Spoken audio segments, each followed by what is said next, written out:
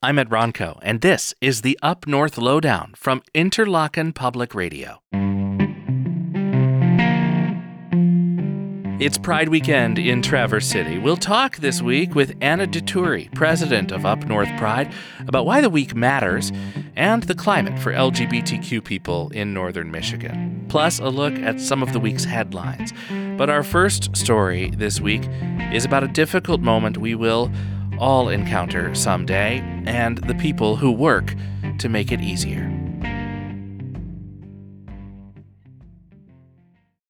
When the end of someone's life approaches, they or their families sometimes opt for hospice care.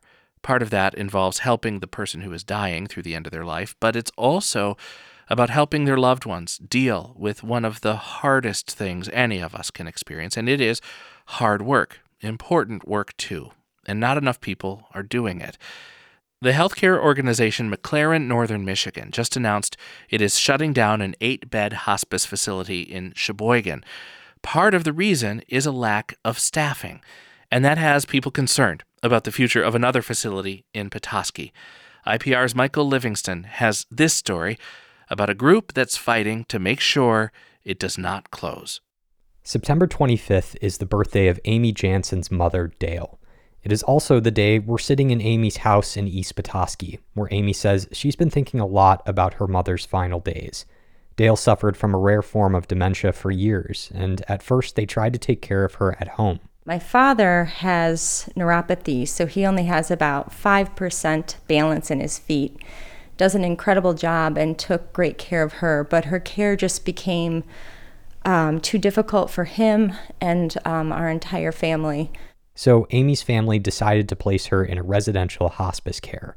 Dale lived out her final days in the Highland Cottage Hospice House of Petoskey, a white and yellow building with large windows and flower gardens out front and tall trees in the back. Amy says watching her mother slowly die was devastating, but she had comfort in knowing that Dale was in good hands. She was there for 5 months, and they have these beautiful windows with bird feeders, and she just loved to sit there and watch the birds all day. She was nonverbal at that point, and the staff just took so much care in really trying to understand her needs when she couldn't communicate them. Hospice is typically offered to people with terminal illnesses. It prioritizes comfort and reduces suffering not just for the patient, but also for their loved ones. Amy says Highland Cottage gave her family the right space to love and grieve when the time came. I have 3 teenagers and an 11-year-old. So these are young children that were watching death over many years, really close up. And there is trauma when you watch someone you love die. And so the ability to just give children a little breath from that is maybe one of the most powerful services that the Highland Cottage does. Highland Cottage is owned and operated by McLaren Northern Michigan, but it was built in the early 2000s thanks to grassroots funding. Last week, McLaren announced a different 8-bed hospice facility in Sheboygan would be closing indefinitely in October. McLaren Health Management Group declined to do a full interview, but said in a statement the decision was made due to difficult post-pandemic challenges, including widespread staff shortages, rising expenses, and reduced funding and reimbursement. The patients and staff that were already in Sheboygan Hospice House are set to transfer to places like Highland Cottage or other community-based services in the region. But a group of Petoskey residents are concerned that Highland Cottage will eventually meet the same fate as the Sheboygan facility. Well, we really want to work with the hospital and create a community-based hospital that has a great reputation and a tremendous amounts of support. That's David McBride, a local business owner and a representative for the Friends of Highland Cottage Hospice. For the past few months, the group has been requesting an audience with McLaren Northern Michigan Board of Trustees to explore more sustainable ways of funding Highland's future. How can we work together as a team with the hospital to not only financially support that with the hospital, but also build goodwill in the community? And that's all we've tried to do for the last 9 weeks. But McBride says McLaren executives have not been responding to requests for a meeting. To be clear, no one with McLaren has publicly said if closing Highland is on the table. The September 22nd statement says future decisions will occur, quote, with the coordination of community caregivers and leaders. When asked specifically about a decision to close the Highland Cottage, a McLaren spokesperson declined to comment further. With little information to go on and a lot of concern about the future, McBride's group is trying to rally the community. We already have 203 letters, and that doesn't even include the ones that are online. That's Louise Graham, a former president of the Hospice of Little Traverse Bay, the group responsible for raising money to build the Highland Cottage in the early 2000s. She's been collecting signatures for a letter calling on McLaren to keep Highland Cottage open. It's imperative that we have a home, a house, to give the proper care to people that aren't able to die in their homes. Moving forward, McLaren says it will prioritize outpatient hospice care. That's when staff will visit patients in their homes rather than admitting them in a residential care facility. And on a national scale, that's how the majority of hospice care is provided, according to data collected by the National Hospice and Palliative Care Organization.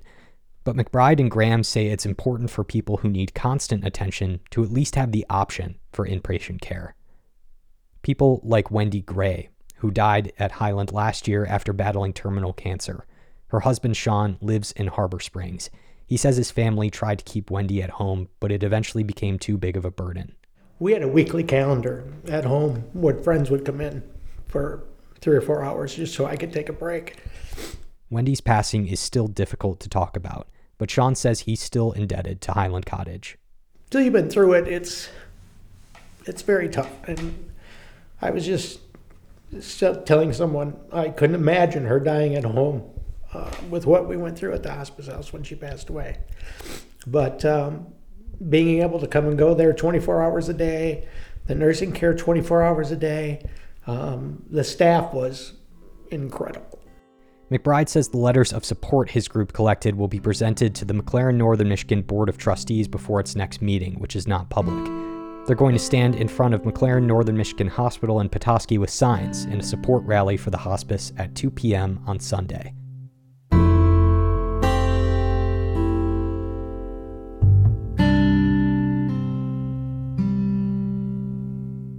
IPR's Michael Livingston reporting in Petoskey.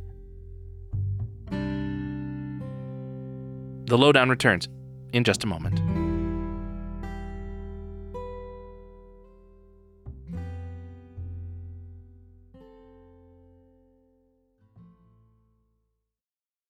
"20 years ago, Matt Parker needed a change. He was 22, fresh out of college, a bit lost. It was time to pick a path, or in his case, a trail. And I just started thinking, like, what if you learned something that you don't really know an awful lot about? Like, what if you trained yourself? What if, like, could you ride a horse? Could you ride a horse across to Michigan? And within an hour or so of sitting through it and going, I was like, I could do this. And then he decided to ride even farther. Next time on Points North, Rite of Passage from Michigan Radio. The coming-of-age story of a man who rode horseback coast to coast. Subscribe wherever you're listening to this podcast.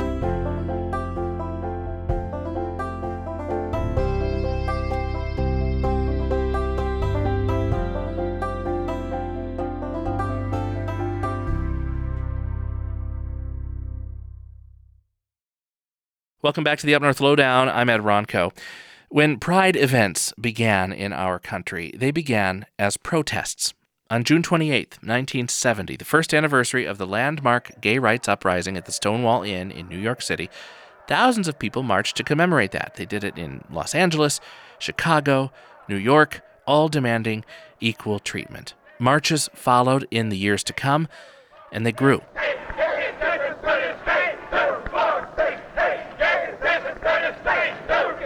The history of such demonstrations in Traverse City, Michigan might be a little shorter, but no less robust. Up North Pride, as an organization, got its start in 2014 during a meeting at the Little Fleet, a collection of food trucks and a bar in downtown Traverse City. The group's website said it was a mother of 4 who brought up the idea, wondering why there was no Pride Festival in town, and saying she wanted to raise her kids in a community that celebrated diversity. Today, the organization puts on events throughout the year, But the centerpiece happens this weekend with a visibility rally, a march, and on Sunday, an event called the Big Gay Brunch. I spoke with Up North Pride President Anna DeTuri about how she sees Pride events and about the climate for LGBTQ people in Traverse City. But we began with one idea that is central to everything her group does: visibility. Visibility is exceptionally important in northern Michigan, where folks often feel marginalized. It is really important to show up for our neighbors and show support and solidarity for anyone in northern Michigan that is feeling excluded. When it comes to people with LGBTQ plus identities, why is visibility important? What does having that visibility provide? Solidarity, support, knowing you're not alone. So many times, members of the community grow up, myself, for example, not seeing enough people like myself and believing that we are different and that we're not fitting in. And it really does just come down to visibility and accessibility and knowing that we all exist at different capacities and we just look different, and we all are the same in some way. We're all connected. And so why are we focusing on our differences when we could be standing together and showing support for one another? I was a high school kid in the 90s, and in that time and in that place, which was suburban Detroit, I can't imagine having been out then. And there have been a lot of advances in LGBTQ rights in the last several years, but I know there are also some big issues still to face. How do you feel we're doing here in northern Michigan?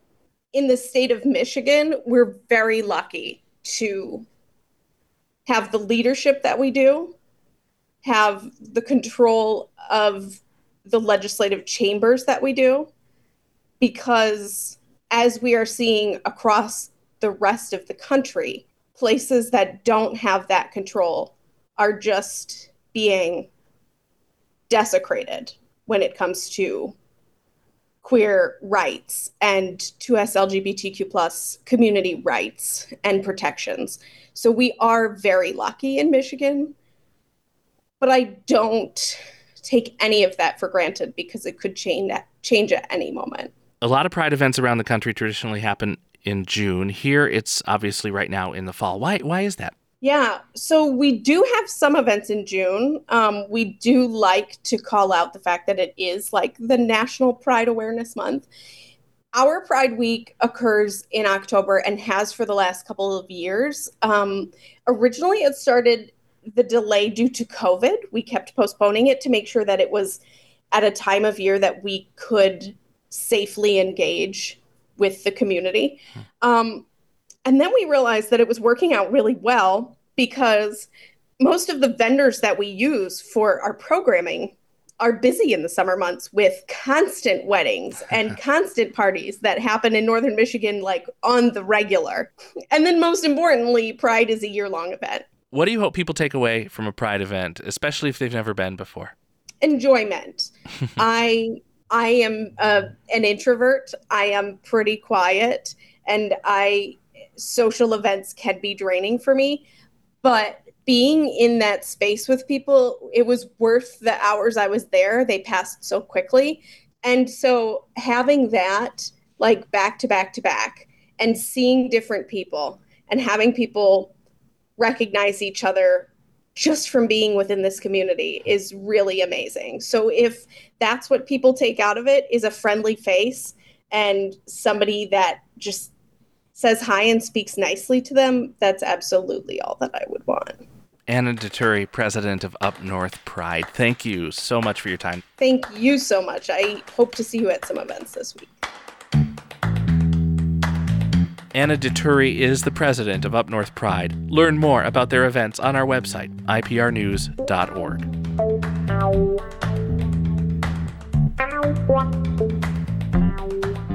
Let's find out what else is news here in Michigan this week. The largest healthcare provider in northern Michigan has announced some big changes. Munson Healthcare is consolidating inpatient services to regional centers and expanding outpatient care at rural facilities. Munson's announcement points to post-pandemic challenges like staffing issues and inflation. They say it will also bring improved specialty care like oncology and cardiology. The nurses' unions in Manistee and Traverse City have both said they want more details, but have initial concerns about the plan, especially around the level of care in rural areas and reliance on virtual appointments. Republicans in the Michigan legislature are suing over two voter-approved constitutional amendments, one from 2018, the other from 2022.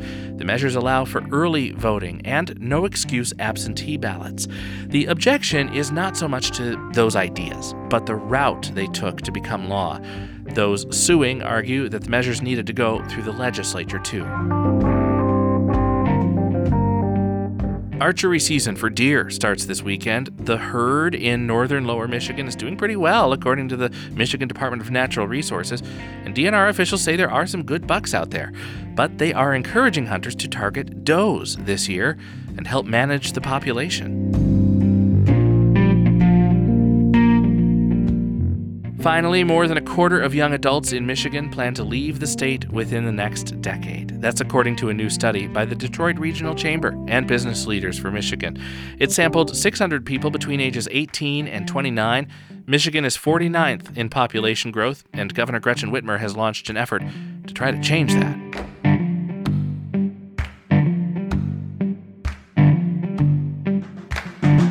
That's it for the Up North Lowdown this week. We had a contribution from Michael Livingston. Our producer is Max Copeland. Music is by Blue Dot Sessions.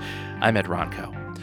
We have just come to the end of the first full week of official fall, but it has felt more like summer here in northern Michigan. This weekend it's supposed to be 80 degrees. And this might be our last little bit of that for the year, so we thought that we would leave you this week with the sounds of an incredibly pleasant afternoon paddling around Torch Lake. Thanks for listening. Get outdoors if you can, and have a great week. Oh, look, there's a little crayfish. You found one? Yeah. Right? It's near the end of my paddle. Really? Did you see got pictures? little claws. Oh, yes, I see them. I'm never good at. He's really small.